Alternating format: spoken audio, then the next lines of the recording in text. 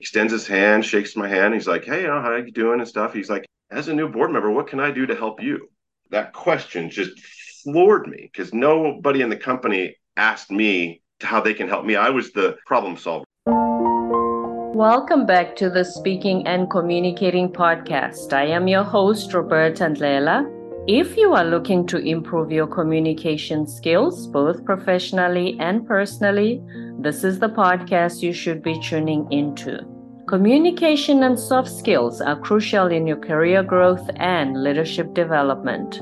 Whether you're about to speak in public, make presentations at work, pitch to investors, or an entrepreneur looking to showcase your innovation to a wider audience, you'd be glad you joined us. By the end of this episode, log on to Apple and Spotify, leave us a rating and a review and what you'd like for us to discuss on this podcast. Let's get communicating.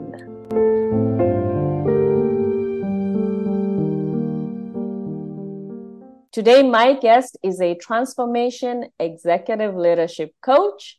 He is also a servant leader and believes in servant leadership. He is ICF certified and is here to talk to us about more details on what leadership is, what it means, and how it can transform us. And before I go any further, please help me welcome him to the show. Hi, Marten.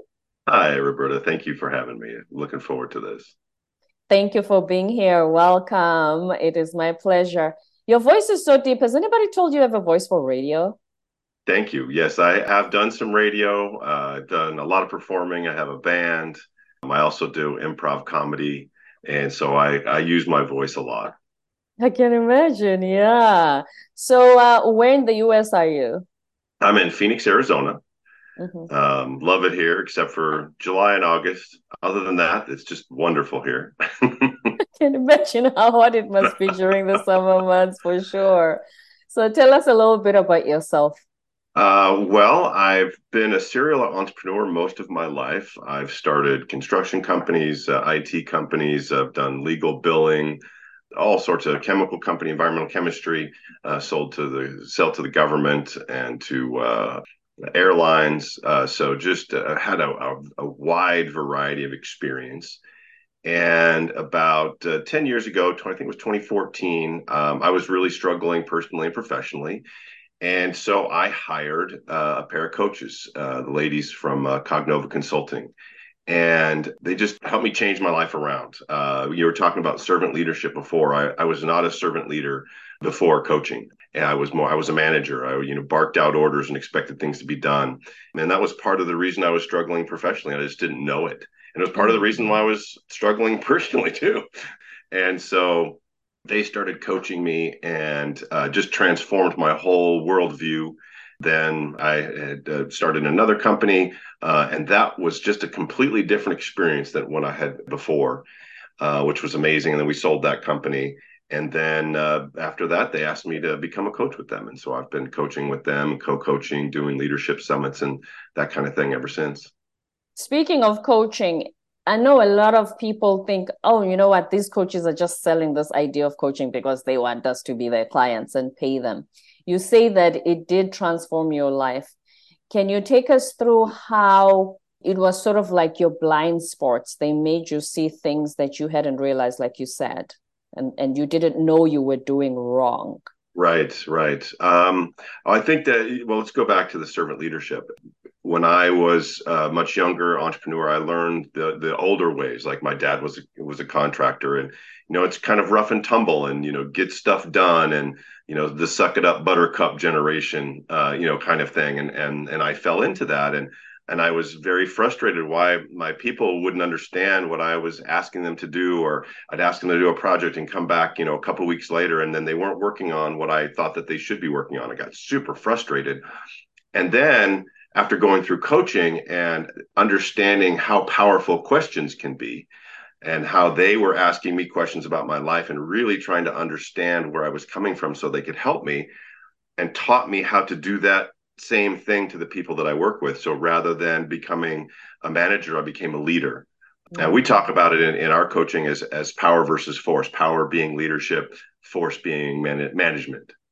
And so I think that was probably the most revolutionary thing that I had to go through in order to become a leader versus a manager. A distinction that we're going to dive into later. But the thing about asking questions, do you feel that when you ask questions, sometimes people already have the answer within them? They just never thought about it? Oh, Instead of telling absolutely. them and saying, Martin, you should do this if you want to be a better entrepreneur. You know Mm-hmm. what I mean? Yeah. Most of my coaching clients are, senior executives in these huge corporations, and they're struggling with, promotion and career track and, a lot of different things. And when I question them, they already know the answers to what I'm asking. It's just they've never articulated it. I think the coaching relationship really dives into things that we think about, and it goes back and forth in our brains.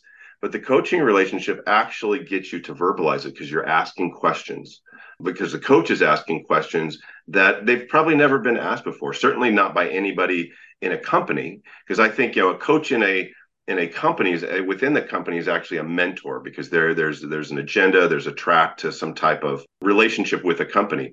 I'm completely outside of a company, so all I want to do is focus on what's going on in my client's mind and what I can do to pull out the answer, because I don't have the answer for them. I can't tell them what they should do or what they can't or can't do.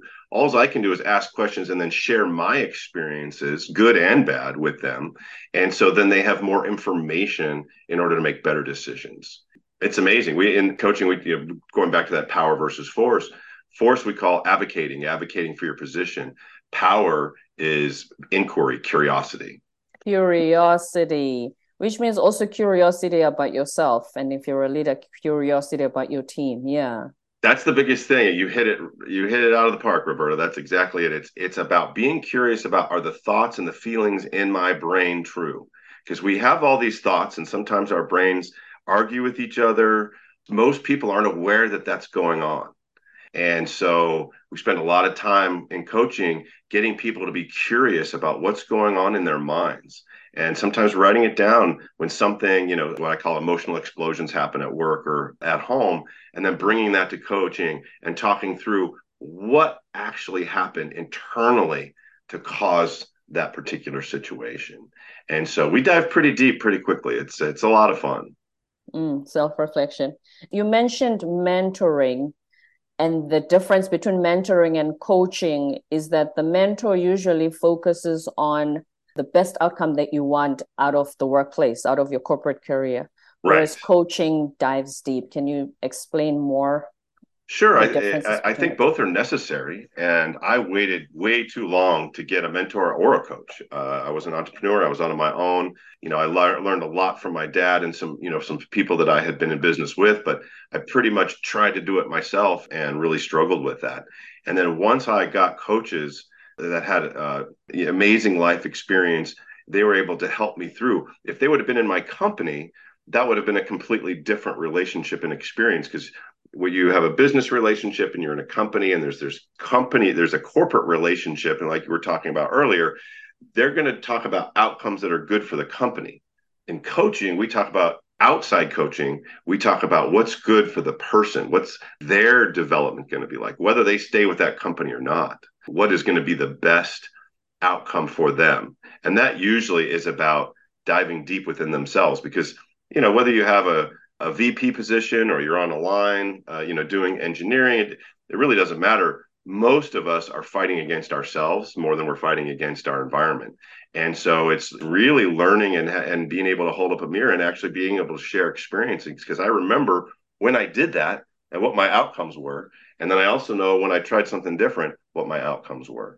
And so I'm able to really share in a much deeper way than I think that you could in a work mentor relationship.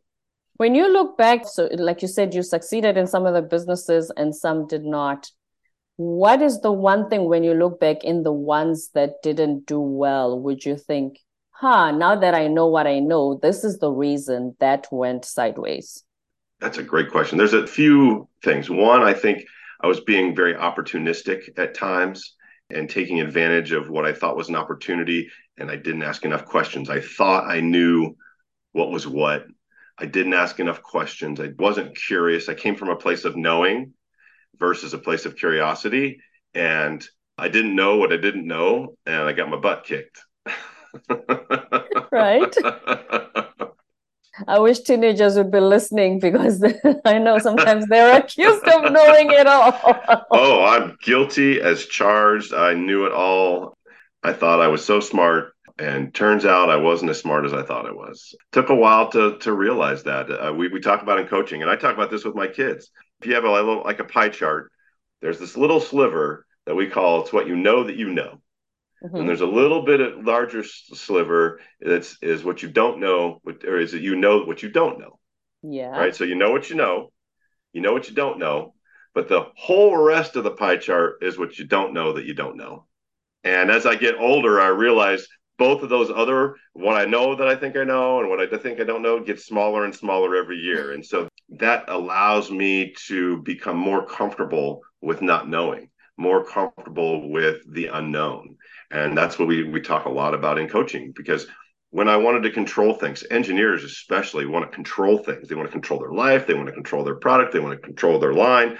And there's a lot that we can't control, and that frustrates people. It certainly frustrated me.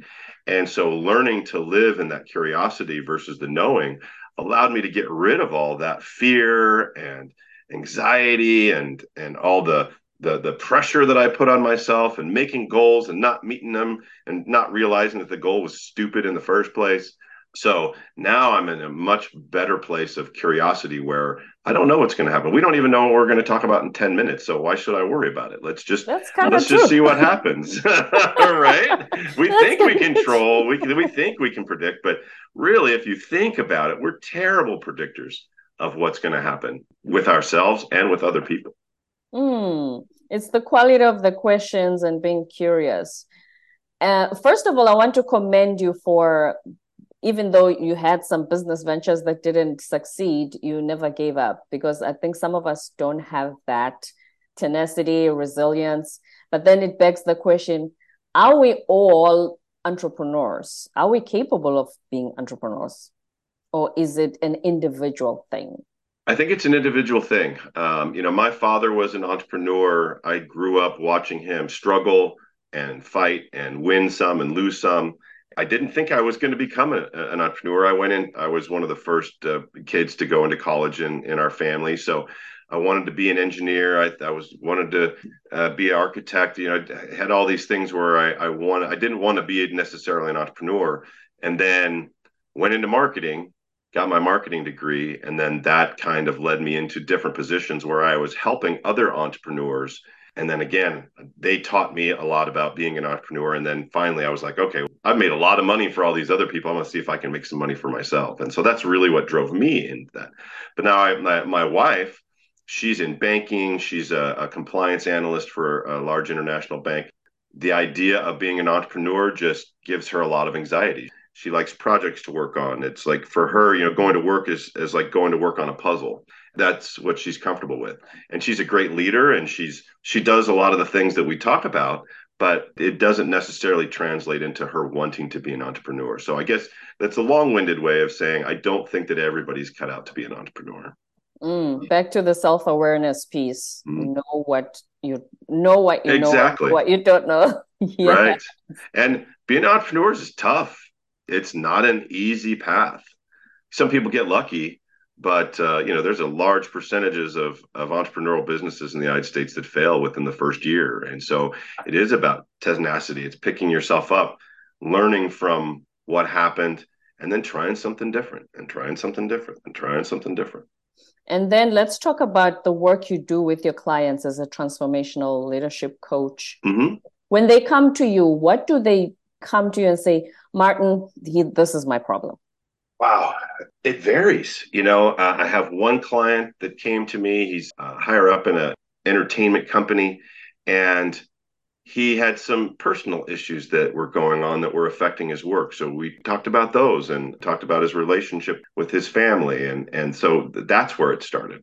Now I've had a couple others that were just passed over for promotion at a large company.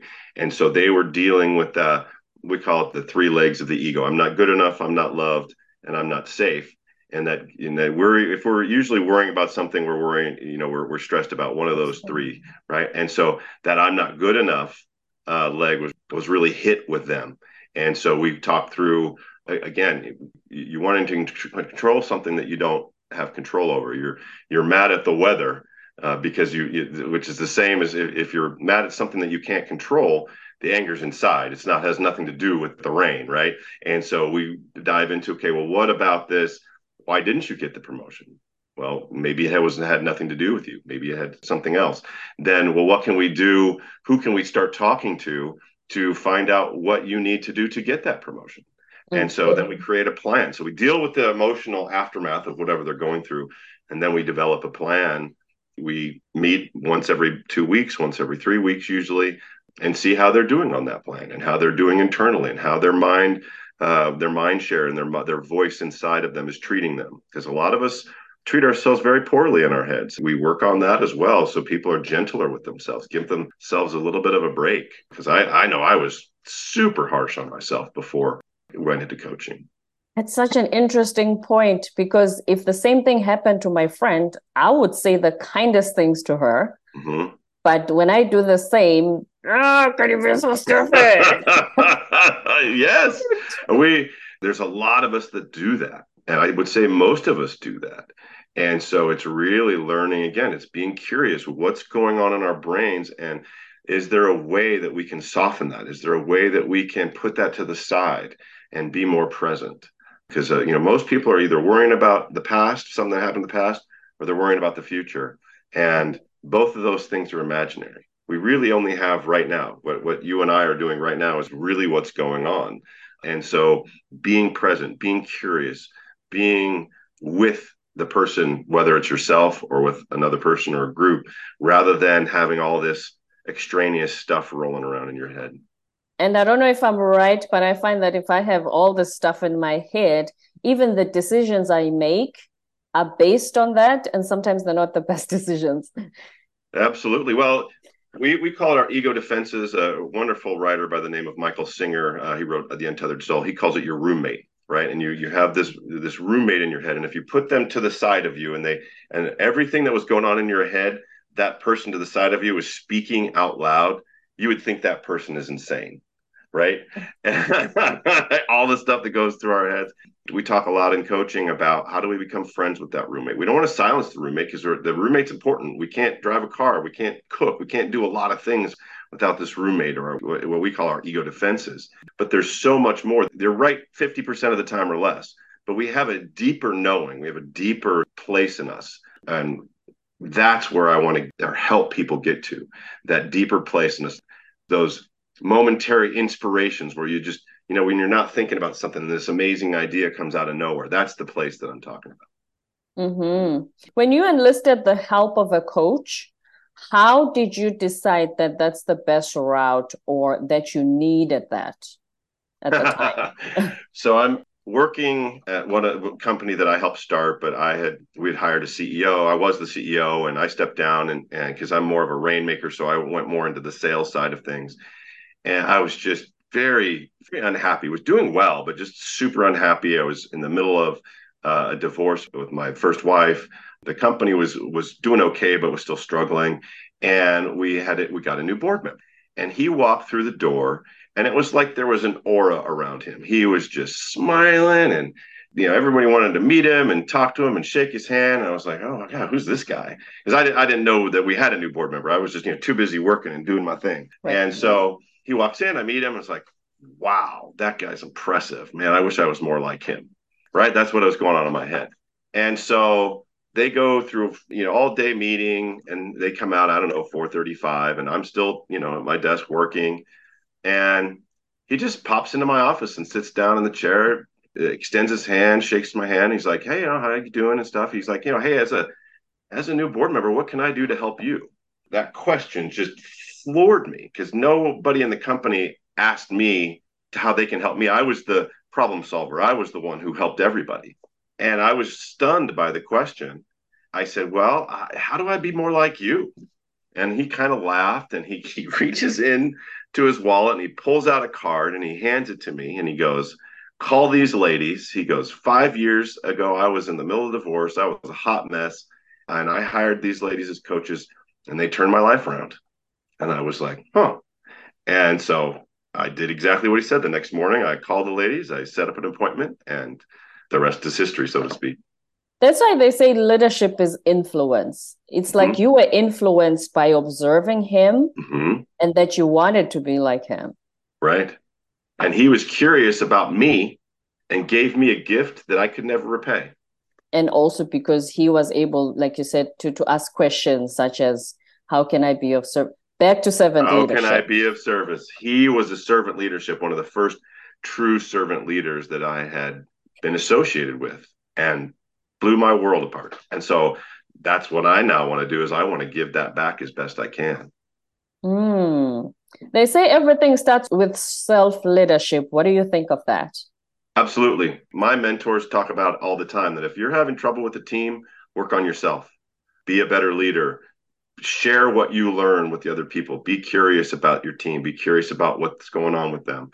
And it's all self leadership. It's all about self awareness. And in my opinion, I think the more self aware a leader is, the more likely that they're going to be an amazing leader. I hear that and I agree, but also the other side of that coin is, wouldn't anyone say, does that mean that the team members don't take responsibility for their actions? They may or may not, but it's been my experience that once someone becomes a servant leader and makes that transition from a manager to a leader, and now they're going back to their team and they're listening to their ideas and they're getting more participation and they're curious about what's going on, then they're going to see different behavior, right? Be the change in the world that you want to You want see. to say. Yeah, right. That's that kind of philosophy. And I see it. Here's the difference between me before and after coaching. As a manager, I would go into a meeting and say, okay, team, here's the problem. Here's what I think we should do. What do you guys think we should do? Right. So I've already put my desire, I've already advocated for my position. Whoops. I'm not going Uh-oh. to disagree with you after that if you're my boss. Right. So I was waving my hands and I turned my camera off.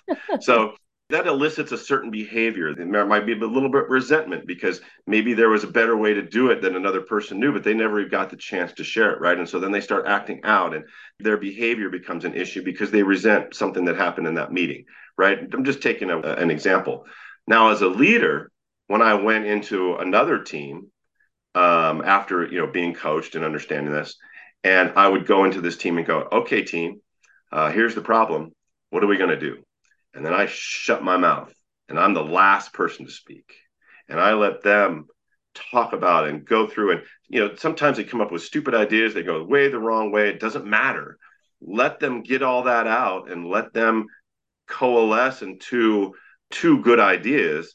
And then that's when I can start asking questions about those ideas. Now, it's still not giving my opinion or what I think should be done, but asking questions that I know that they're not thinking about until they get to the answer themselves, then they're far more likely to go do it the way that we'd agreed versus get it done. This is what I want done. Tell me in a week, right? And so if you become a better leader, you're going to get a different reaction from your team. Now, that doesn't mean that there aren't problematic people and you have to take care of them and sometimes you have to lead them into a different position. But I've always seen that as if they're not right for this position, then they're right for somebody else's position. And so why do you want to keep them and everybody be miserable? Let's help them get to a position that they want. And whether it's in the company or in a different company, get them to the right seat of the bus, so to speak, or another bus, and then bring somebody else in that wants to be there, that maybe has a personality that fits better with the team or something like that. When you are intrinsically motivated to do something, I mean, you don't even have to be pushed to say, hey, or reminded to say, by the way, your deadline. Exactly, because you've come up with the idea, it's yours, right? Mm. Even though the leader might have thought of it 2 days ago, but man, if you came up with it just through a series of questions, yeah, you're going to take ownership and then you're going to make sure that's done. And again, if you hit a roadblock, if you hit a stumbling block, then you're not going to be afraid to go to this leader and go, hey, I've reached this roadblock. And part of servant leadership is how do you help your people get the roadblocks out of the way so they can accomplish what they need to accomplish. I used to create the roadblocks. Now I help people get rid of roadblocks. And I think that's a big difference. That's the transformation right there. I'm Yep. curious because you have kids. I wonder if this strategy can be applied, especially when you have teenagers. Ask them questions and get them to do the house chores without anything else. Absolutely.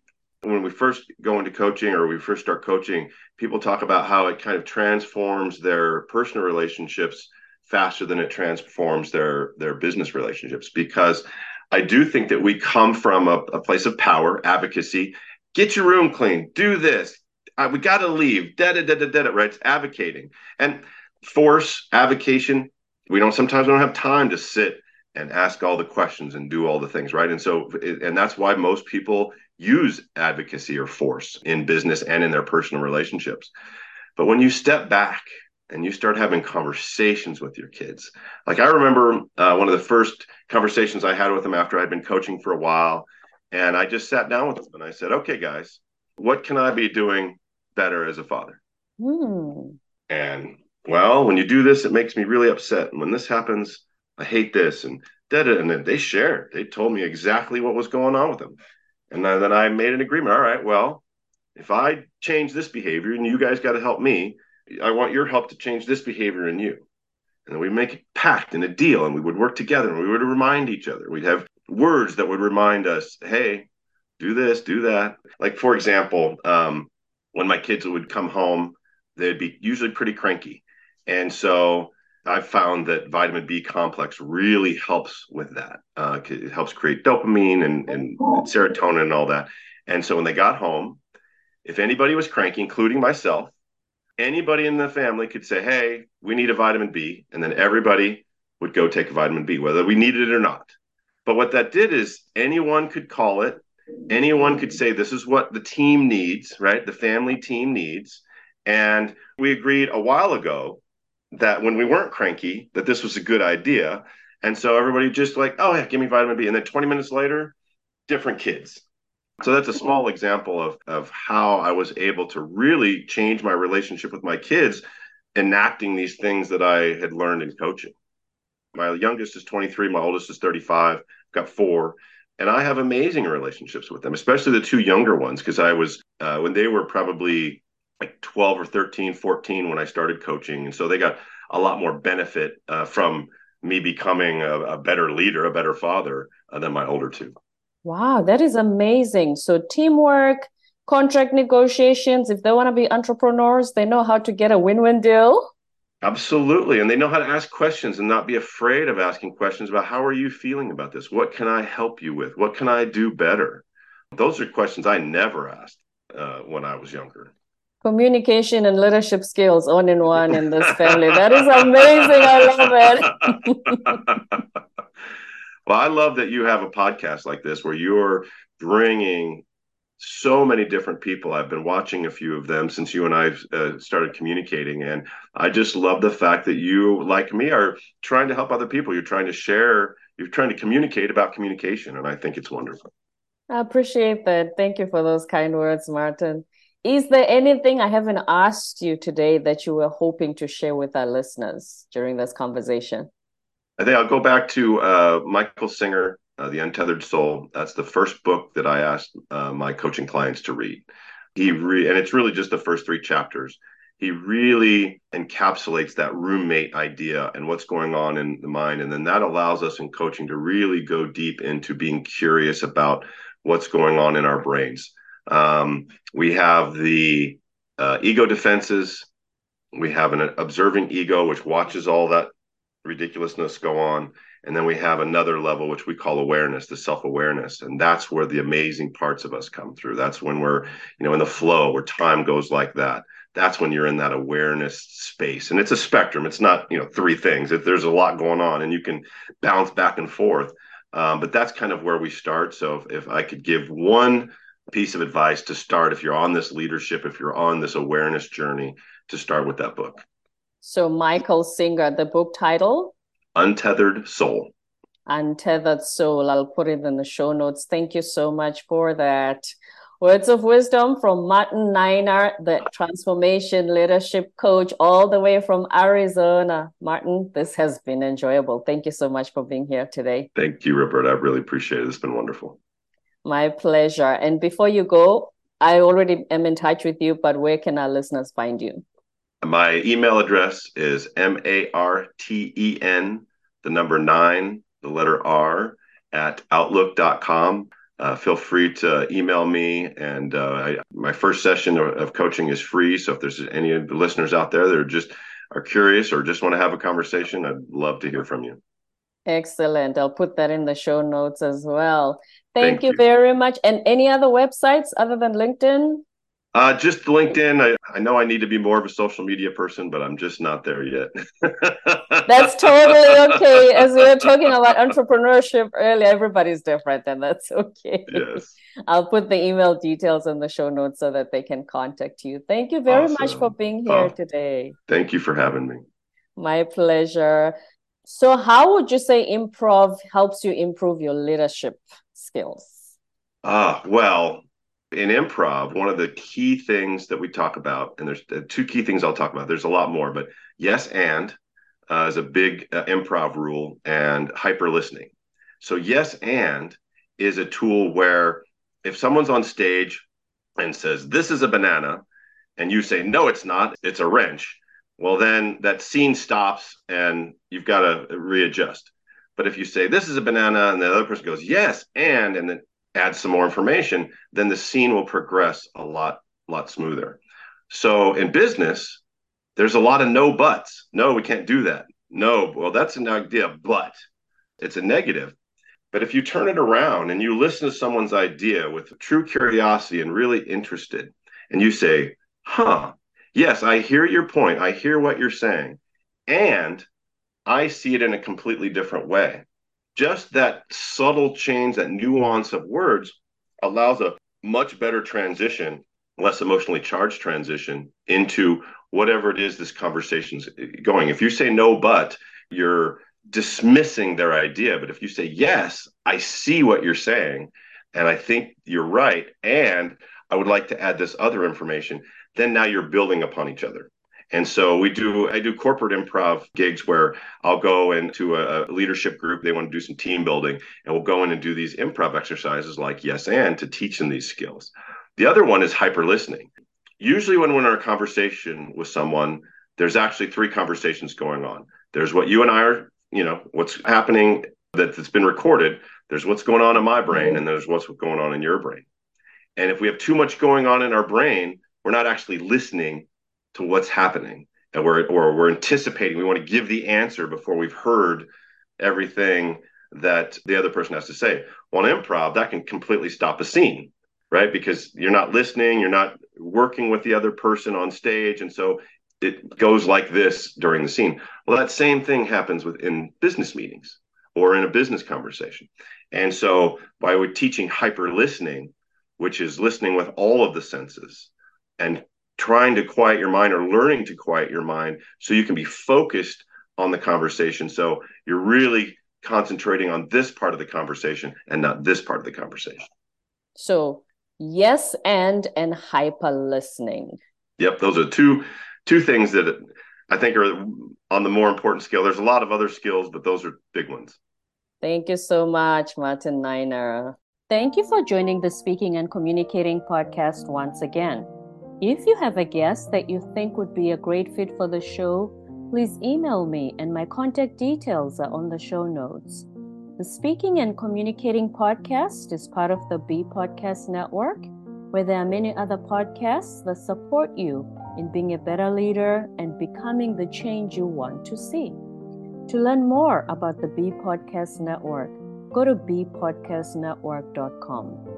Don't forget to subscribe, leave us a rating and a review on Apple and Spotify, and stay tuned for more episodes to come.